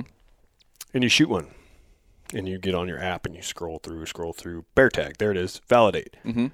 And you're still high-fiving, oh man, this is awesome, we got a bear. And you look down, you're like, okay, well, there was some information I was supposed to put down. Mm-hmm. Once I validate it, there's a confirmation number, right? Mm-hmm. Well, what else we're supposed to put on there? Probably your name. Let's put our name on there. maybe your The day. maybe the day. Yeah, let's put the day. Yeah. What else? That should be good. That will, that's what's going to happen. Mm-hmm. Unless you remember that you're supposed to put your birth date and your hunter ID number. So with the e-tag system, you flip open the card, which means flip open. You do basically pull back the little laminate strip. Yeah. And it's just like fill out the blanks. Bam, bam, bam. Fill the stuff out. Peel the laminate strip. Laminate it. Attach it to the horn, and you're good. It's that easy. I think and I'm being facetious here, is I think the coolest thing about your system is the reversible zip ties. I didn't even know those existed until your hunt tag. Oh, right on. Yeah. Yeah, so they have they come with a reusable zip tie. Yes. Strap them on, and if you shoot a bear or a cougar or a doe or a cow, something without a horn to zip tie it to. This was Charlie's idea. He's like, well, what are you going to do if it's stuck out that? And I'm like, I didn't even think of that. Go through like the ear or something? Yeah, so it comes with a heavy-duty, like a really, legit heavy-duty safety pin. Mm-hmm. And you just can punch it through the ear or through the hide or wherever you want. The metal ring thing? No, it actually comes with a safety pin on the ring. So it's got the entire kit. If you buy the e-tag kit, comes with 3 e-tag tags. Right, okay. Yep. And then it comes with a pin to fill it out with, so you don't have to like rummage around in your bag. A Sharpie. Yes. Yep.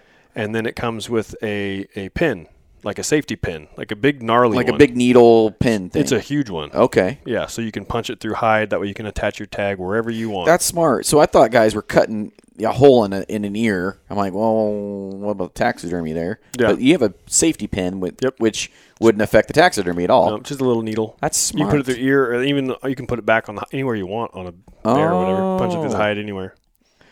I didn't even notice the safety pin on mine. I was just like looking at the reversible. I'll admit, when I looked at the tag thing, I'm like, okay, that's cool. I'm like, let me check out this reversible zip tie. Yeah. So simple. Yeah, I'm like, I was testing it. I'm like, just the gear tester. I was like, okay. Yeah. How legit are these zip ties? First of all, I want to know how long those have been around, because that was the first time I've ever even seen those. When you were doing this product thing, did you know those existed, or did you find those through the research? I didn't, but Charlie did. Oh, Jesus. Huh. I'm telling you, he's the brains. Yeah. I'm just the cute girl of the operation, just to drum up business. So this is going to come into play, and I feel bad for all the out-of-state Oregon guys, but for the Oregon guys, this is going to come into play. I plan on using the living shit out of your tag system. Yeah. Not that I'm a super killer or anything, but yeah. I will be using it. Mm-hmm. And for me, it made me realize I did not know the exact law to not get in trouble this year? Oh, here I am, ex-game warden's son, Yeah. and running a business where we're selling something. Yeah. And I've been more confused this year than anybody else. So don't feel bad Okay. out there in the podcast world if you're like, I'm not sure how it works this year. Yeah. It is very convoluted and interesting. Yeah. Because I thought, honestly, just to be totally transparent here, I thought for a long time that I was e-tagging because I downloaded the app. Yeah. And then when I went in there, they're like, oh, well, did you print off your tags? I'm like, well, heck yeah, I did, because I wasn't sure if your site was going to crash, and I wanted a backup. I did the same thing. I wanted a backup. Yeah, and I lost the tags since I printed So them have I. off. And so, and so I was like, if I validate it on there, and she goes, well, technically, if you validate it on your site, on your phone, Mm-hmm. and you have the paper tags printed out, you validated incorrectly because you have a tag that is still valid, and you validated twice, so it's like having two tags, so you'd be in violation. I'm like, are you kidding me? Okay, so it's okay that I lost my tag, my paper tag. You have to go. So you get one time a year. This is how I've been explained. Okay. And I've been to the ODFW a whole lot this year. You have one time a year that you can switch. So if you go on your little app, it'll say paper tagging or e-tagging, and you can switch one time. I wanted to do the e-tagging because I wanted to get experience with it to help people. So did I. Right. But I thought I was doing that until I realized when she explained it to me when I was down there at the shop. She's like, looked it up. She's like, no, you're paper tagging. You printed off tags. And I'm like, yeah, because I just wanted a backup. Apparently you can't do that. Well, I chose the e-tagging basically when you print it option. off, it automatically throws you in the paper tag system. Shit. So I validated my tag with my app. Yeah. So does that mean I'm e-tagging? So I'm not going to give everybody a free pass this year, but I have been told by a game warden this year that they are, and like, this is from one guy, so this is probably... I was going to say, whatever advice he gives you was Correct. not broad. Correct. It's that game warden. That game warden told me that they are going to do their best, which I'm hoping that what he said is broad, but it may not be. You got to be careful when you start saying what laws are. Right. Well, yeah. So come back and be like, he told me that they are not going to hold anybody liable this year for doing their absolute best to tag something with a new system and being so. Like you clearly were doing your absolute best to try to tag something correctly. Yes. If it was like I tagged it here, but I accidentally had a tag and so you validated it wrong, probably going to be okay this year because you validated wrong. At least you validated. You were trying. Yeah. The guys, the confirmation number. The guys that they're going to be after are the guys that are clearly, and people in general are smart to pick that stuff out. Game wardens especially. They know the guys that are out there like trying to bend the rules like, I can print out as many as I want now. Sweet. Right. Yeah. And people have been breaking the rules for forever. They used to peel the laminate off and do a whole bunch of stuff. People used to fill out their harvest card and just be like, "Oops, I lost it." Sign the affidavit. How many fish were on there? Right. None. Right. Oh, cool, I get a new one. And the only way to get around that was if Johnny Law Game Warden had actually checked you from before. Right. And wrote down in his logbook, like, I checked Garrett and he had 3 fish. So if he checks you again and all of a sudden you have no fish, he's like, Garrett, what'd you do? Went back in time. So, and we had this discussion, and honestly, it's not a perfect system. No, it's not. And it wasn't before. It's definitely not a perfect system. I think that it'll get better as it goes. But like I said, they're not really out there to get everybody on, we screwed you this year. Yeah. They understand. The game wardens themselves are like, man, this is kind of confusing. Mm-hmm. They're doing their best to learn it as well. And I think hopefully what the man said was they're going to cut people some slack that are clearly trying their best.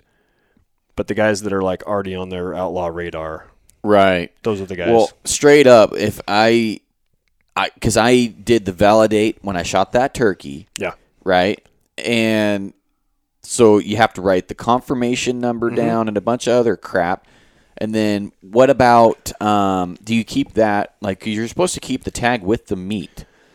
So would you keep your hunt tag with the meat then, just like you would a regular tag? That's where once you get home, you undo your zip tie that you love so much. The reversible zip tie. Yes. Reversible and reusable. Yeah, we send you 3 in case you lose 2. Well, I will lose all of them. Trust me. Yeah. Actually, I told Charlie, I was like, dude, they only really need 1. It's reusable. And he's like, well, What if they lose one? What if they shoot a bear on their elk hunt and they probably need a zip tie for all? I'm like, that's why you're the brains of this. Yeah, That's why you're the thinker and I'm just the looks over here. Did you see that can of zip ties down there on the counter? Yeah. I got like 100 zip ties. Yeah. So, and then with the paper tag system, that one is when you paper tag, you just actually write that information. It's slightly different information, but you write the information on your paper tag itself. Mm-hmm. But then you still have to attach that tag to the animal in some way. Right, which I find is preposterous. Yes. Well, you have to attach something no matter what. Whether Right. it's the e-tag, you attach that, or the paper tag, you attach that. Right. So what do you do in November when it's pouring rain Exactly. and you're like writing on this, you write it on your tag and you have to rubber band it to your horn? Yeah, and I'm sure there has to be a part of the law where it's legible. So Yeah. what do you Ziploc? And I've heard, keep it in a Ziploc baggie. Man, So this is where I'm like, from the ex-game warden's, point of view, thinking as a game warden, I'm like, if I was a game warden, what would I rather check? Back to Bill Bob and Jimmy John. Here's Bill Bob with his tag validated correctly, but he jammed it in his sandwich baggie. Right. With a piece of bagel in there and a bunch of mustard, and he squished it in there and jammed it in and twisted it on there. Mm-hmm. He's done his job. He's totally legal. Mm-hmm. And then here's Jimmy John. He's got the hunt tag system filled out, mm-hmm. folded up, stuck into our tag bag. Basically, mm-hmm. It's just it's a plastic waterproof container, mm-hmm. and then with your lovable zip ties mm-hmm. attached to the horn. Yes. So if I'm Johnny Law coming along, which is easier for me to pop the hunt tag open and pull it out? Yep, that's good. Just put it back in. Yes. Or dig through a sandwich baggie that's rubber banded on there that's got mustard and half of a hot dog squished in there. Right. Yeah. Because that's what's going to happen. If that was me, that's what I would do. Well, dang it, it's raining. I got to keep this dry. What am I going to do? Well, don't you have a Ziploc? Not attached to the animal, so you're illegal, right? Yeah. Even though it's on the person. Well, I would still attach it some way, but I would put all I have to keep it dry. It's a mustard sandwich. Is a mustard sandwich bag. And then there's guys that are like, oh, you can print it on waterproof paper. Sure, yeah, go for it. Where the hell do you get waterproof paper at? You can buy it at the store and you can do it, but then you still have to have like the proper thing to write it on because a pencil won't work, a pen won't work half the time. Right. So there's ways around it. We've just created a system that makes it simple.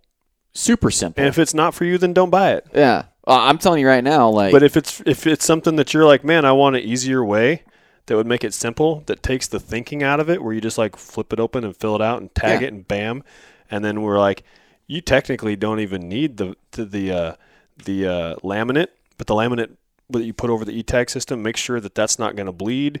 It won't run, won't nothing. Well, yours won't Plus bleed it's or cool. run. Like the old way that you used to like notch the tag. Yes. You had something to do to the tag. That's what I'm excited about. Like as soon as I laminate that, it's going to be like it's legit. Haha. Yeah. People are going to be taking pictures of those this year. Yeah. It's going to be the teaser pics. So the tester in me is going to write, I might even just do it for fun and waste one of them, is write on it, and then I'm going to try and wash that sucker off. Yeah, we tried too. And it won't come off. Yeah, we wrote on there. And we rubbed on it. And if you hammer on it hard enough, I'm sure you could. Yeah. I'm sure if you took lighter fluid, you could probably if you really tried. Oh yeah, you could destroy it. But you can write on there, and it's on there. It's on there. Yeah. And when you laminate it, it just makes sure that it's for sure on there. Yeah. So I was worried about water, so I'm gonna run it through, and I've already heard Carrie's already tried it, and it didn't work. So. It's not going to come off. Yeah. But I want to try it myself just so I can know, peace of mind. Mm-hmm. Hey, this thing, I can write on it with the Sharpie, which comes with the kit. It's like a little mini Sharpie. You can write on it, and then you can literally run it under the faucet and rub it off, and it won't come off. Nope. So that right there for me. And they were tested. They were tested to like you could attach the tags to your bumper, and we read a review online when we were looking on where we wanted to source these to build them. And they were attaching them to a bumper and driving around for like 100 miles at 50 miles an hour and just flapping in the wind, and that there's like a metal grommet inside the tag, so it won't rip through. That's where I'm like, well, shoot, even if you found a flat spot to write on your piece of flagging tape, and you wrote legibly and you tied it onto the thing, all I can imagine is driving down the freeway And goes your with flagging. my big old 300-inch Rosie in the back with my flagging tape just flapping in the wind, and then all of a sudden red and blues pull me over. Where's your tag? Well, I swear, sir, it was there. Well, it's gone. Right. You know. That's a tough one. I mean, so that's what's cool. The hunt tag, it's as safe as you can be. Yeah. Currently, it's like the best that I know of are in the market. Not to toot my own horn, but they're awesome. I can't wait to use them myself, and that's where I was like, well, shoot, if it's something I'm excited to use, I want to give everybody the chance to use one too. Yeah, I almost wanted to take pictures with one of my dead animals on the wall. And with when I fake tagged. Yeah, and just as like a photo opportunity. Yeah, I was like, oh, I should tag one of my animals at the house just to practice. Yeah. Just to practice. Yeah, it was. Since we're being transparent, when we were doing our, we created them and we were building the website and we had to have pictures. We actually pulled a mount down off the wall and attached it on there, and we were taking pictures the best angle we could so it looked like, because it's not seasoned, so how do you get kill pictures to show off your product before it's even had a season? Oh yeah, you got that perfect beautiful bear rug. So right we did that. You can one of that. the comments was like, you could have at least dusted that mount off before you dang it, we tried so hard so you wouldn't know. Well, I think it's a fantastic product, and I'm not just trying to sell some product or anything here. I trying to get on our personally went to I'm trying to work my way on your pro staff here. I bought some, and I forget whether I bought it before or after you sent me one, but you and I talked. I'm like, hey, how do I buy one from you? And then, well, you're like, they're down at Waldron's. I'm like, okay. And so I think right after I got off the phone or something, I went down to the store and I bought one from Tanner. Yeah. And I had them there, and then I think yours showed up. So, I have some to try out, and maybe I'll give one away or something just to somebody. But technically I did send you one, so you are on pro staff. That's true. Yeah. So that's we're still in the wanting to get the word out phase. Yeah. So I gave I gave some to a few different people that I felt like had influence, just because I'm like, I just want you to use it. Yeah. You don't even have to, at this point, like brag about it and really talk it up. It'll speak for itself. Just use it. I honestly find, for me, this is, and I know this is maybe for folks that don't live in Oregon, but for the way my brain works, like a lot of times I'll buy Onyx for family members. It's like $25 with a discount code, or $30 or something like that. It's cheap. It's cheap Christmas birthday present. Yeah. And so for my dad, like the last 2 years, he's got an Onyx. Yeah. And so I feel like this would be, for me, the new annual birthday Christmas present, because you have to have it. It would be totally cool because, you have to have something to tag on, unless, it's either that or you're going to get, socks or flagging tape for Christmas. Well, I'll tell you right now, I'm hard on shit. I'm forgetful. I lose shit every time I go out in the woods. I lost $60 in elk calls in the first 20 minutes of. I can't tell you how many of Jason's calls I've just. Where'd they go? I left a big. Where did they go? I left the big giant Unleash tube and one of his fancy laminated cow calls. Yeah. On the first freaking 20 minutes of Shelby's hunt, and I'm like, because we had a bull bugle and I was like stripping off clothing. Bull bugles gone. I just left all my bull shit bugles. there. Jared's getting naked. What are you doing? Where's your stuff? Yeah. What are you doing? I just got excited. I don't remember. And so it just having this that I can attach to my pack or something. Yeah, it's a win. It just worked for me. There's a lot of things that, like, we're still like if somebody out there buys one, and says, hey, we think that you should do this or do this, like, feel free to send us your personal reviews out there. Yeah. Or just suggestions, because we're totally open to it. I mean, I'm not going to shoot anybody down. Like, I'll listen to anything anybody wants to say, anything anybody wants to suggest. Yeah. Like, it's a work in progress, and I just want to make them, and Charlie does, both of us together want to make them as good as we can for people out there. And I'd put them like, it seems like it's a kind of a screwball flawed system in a way. It has its issues, and so we're just trying to ease that by giving it, like, well, at least now when you're down enjoying your hunt, you can just enjoy, like, hey, we got one. You don't have to be like, oh, this is ruined now because I'm like, oh, what do I got to do? This new system, blah blah blah. It's just like, oh yeah, I have this hunt tag thing. It's going to be simple. Done. Right. Like, I honestly don't even want people to think about that. I want them to enjoy the hunt. So that's where Hunt Tag was born. That's where I'm at, man. It's like for me, it took a small amount of anxiety that I had thinking about, like, man, how am I going to be 8 miles deep potentially in an elk hunt, and I'm going to keep this stupid freaking piece of paper on this bull?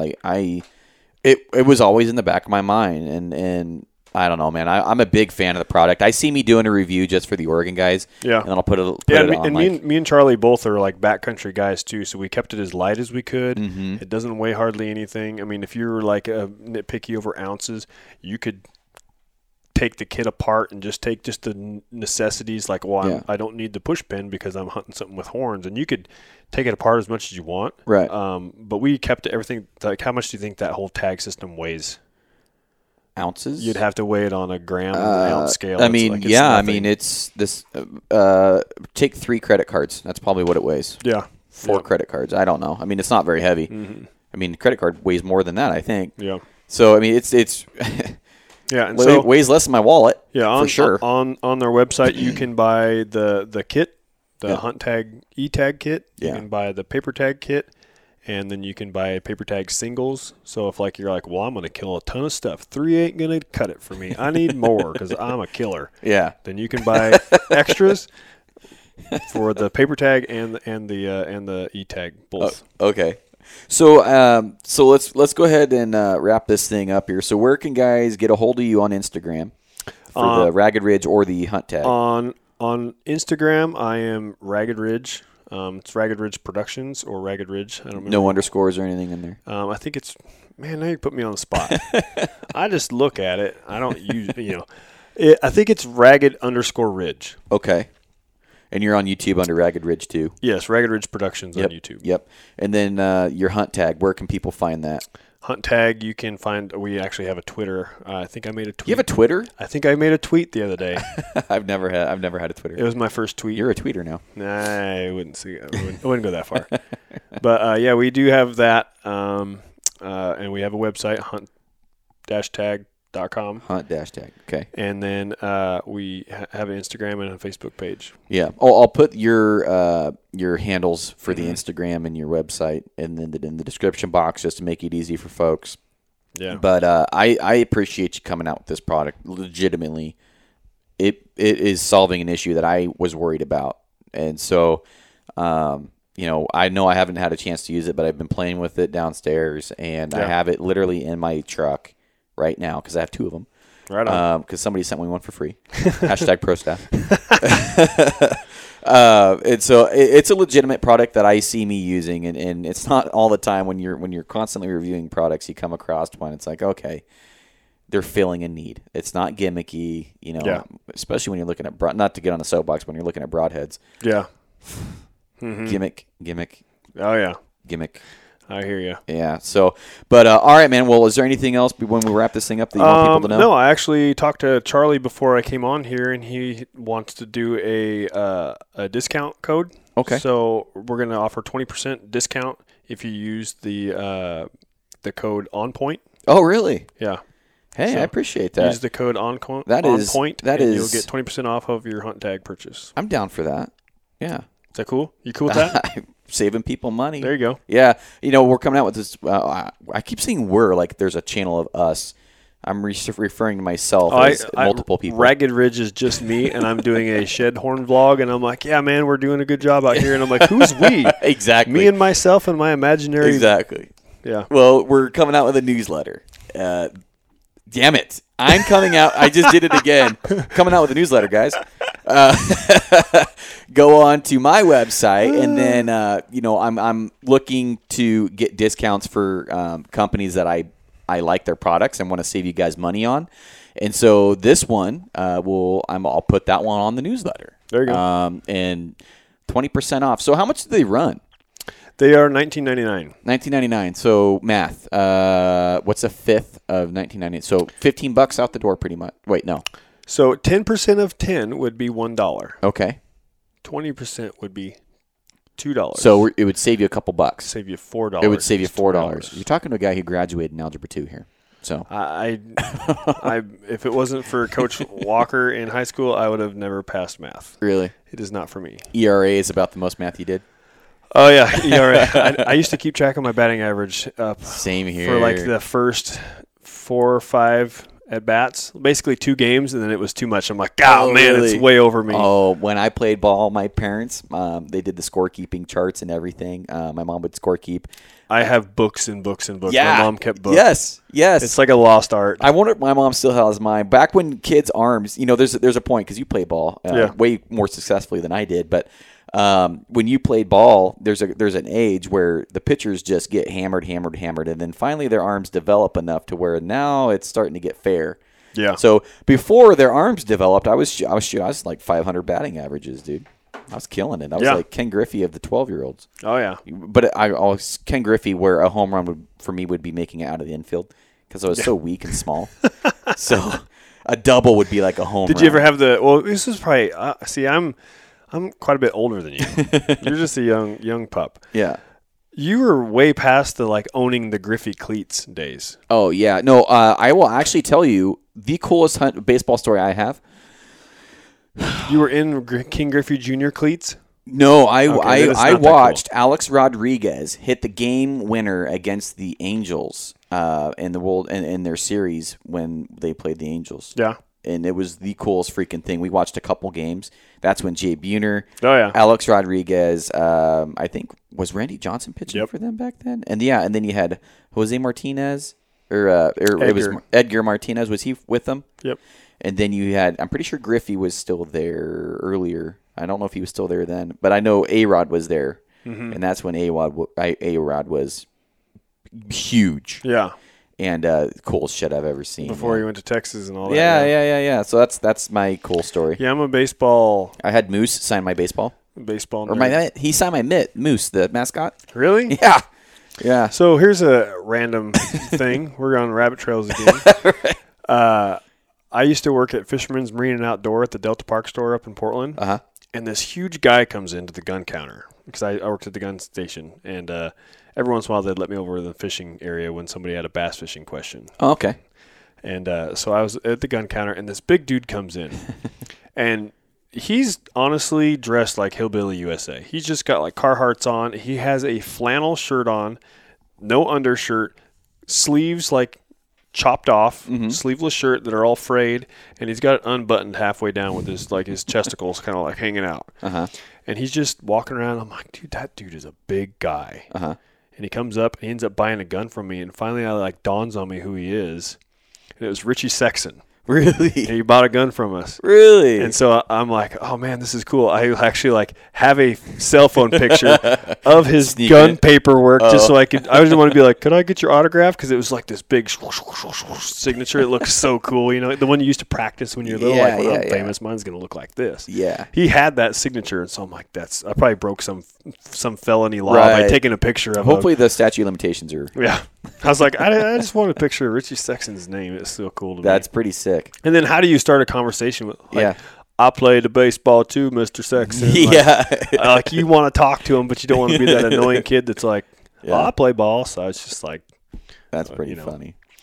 It was pretty – the guy is giant. Really? I think he's 6'7" or something. Big dude. And besides being tall, he's just like – just a stout just a dude. Mountain. He's a big guy. Well, you got some of these guys that can play NBA or NFL or MLB. And it's when you see even like I never played D1, I played NAIA. Mm-hmm. And when you walk into a D1 locker room with D1 athletes, they're like a whole other breed of person. They're just big guys. That's why I have so much respect guys. for Bugsy Buggs, dude. Oh yeah. Yeah. That's probably he gives me belief that I can do cool things. Bugsy Buggs and Spud Webb back in the day, those are the guys. But all right, guys, we're going to wrap this thing up. And, Mike, thanks for coming onto the show, man. And thanks for doing the discount code. I didn't know you were going to do that. So take advantage of that, Oregon residents. Even really, honestly, if you're not even in Oregon and you just want another way to keep track of your shit, I can see me using this in Idaho. So I will say in the future, we are looking into branching out to other states. It just requires us to actually do research into the other states and what they require. Yeah. And then building those tags so they don't have our requirements on the back. They'd have to have whatever that states. state requires. That would be nice. And then go out there. It's just we have to get it established in Oregon first. Mm-hmm. And I have no doubt that it will go and catch on. And it's nothing really to catch on. It's like something that's needed. You just got to use it. But yeah, there's other states. We've had a guy in Oklahoma and a couple other states that have like, hey, do you make these for just logistically? I can't build a whole new design for the one dude right. in Oklahoma that's wanting it right now. Right. And so until it can feasibly be duplicated for other states, we're just kind of working on Oregon right now. Well, what we should do, are you going to Hoodoo? I will be at Hoodoo. You should just bring some with you, and I'll have them at the booth. Yeah, we're going to. Yeah. We'll bring some. Yeah. Are you going to have a booth there? We thought about it, but I honestly just assumed that I was too late in the game. No, you're not. I figured that it was going to be like this sportsman show where you got to be like a year in advance to get a booth. No. I actually still haven't even sent my check in yet. Oh, gotcha. But they know I'm going. Gotcha. So yeah, I just probably bad on my part. I assumed I'm way too late because it was like a couple weeks ago. We're like, man, if we had a booth there, that'd be so cool. Dude, you would kill it. Yeah. What you should do is just bring a box of them, and then I'll have a table out front with all my hats and Gotcha. shit, and then we podcast at the booth, and then just bring some, and for guys that want to buy them, cool. Yeah, we'll try and sell some for you there. Right on. Yeah, and if and Dunlap's going to be there too. Yeah, there's probably a lot of guys going to be there. Well, yeah, there's going to be a ton. Well, he has a booth. Oh, he's going to have a booth. Yeah, this he's year? going to have his Elk What River I was booth. just at his shop and he didn't say a word about it. Yeah, dude. Yeah, he's Mr. Secrets lately.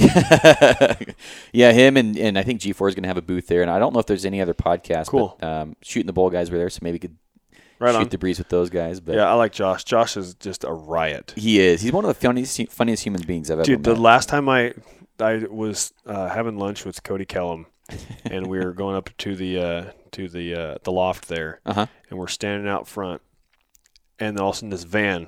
This is back when Josh still lived in Roseburg. This van just stops in the middle of the road in downtown Roseburg. Really? Just stops, rolls down the window.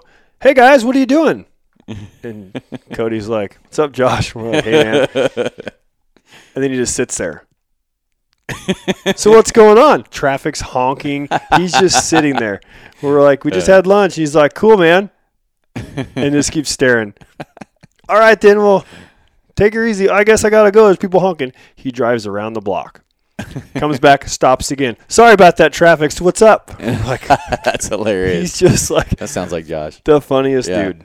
Funniest dude. He graduated, I think, around the time with my brother. So I hung out with his younger brother Matt. Yeah. And that guy is so freaking funny too. They are very similar humor, and I don't think I've ever laughed so hard hanging around those two. Yeah. It's.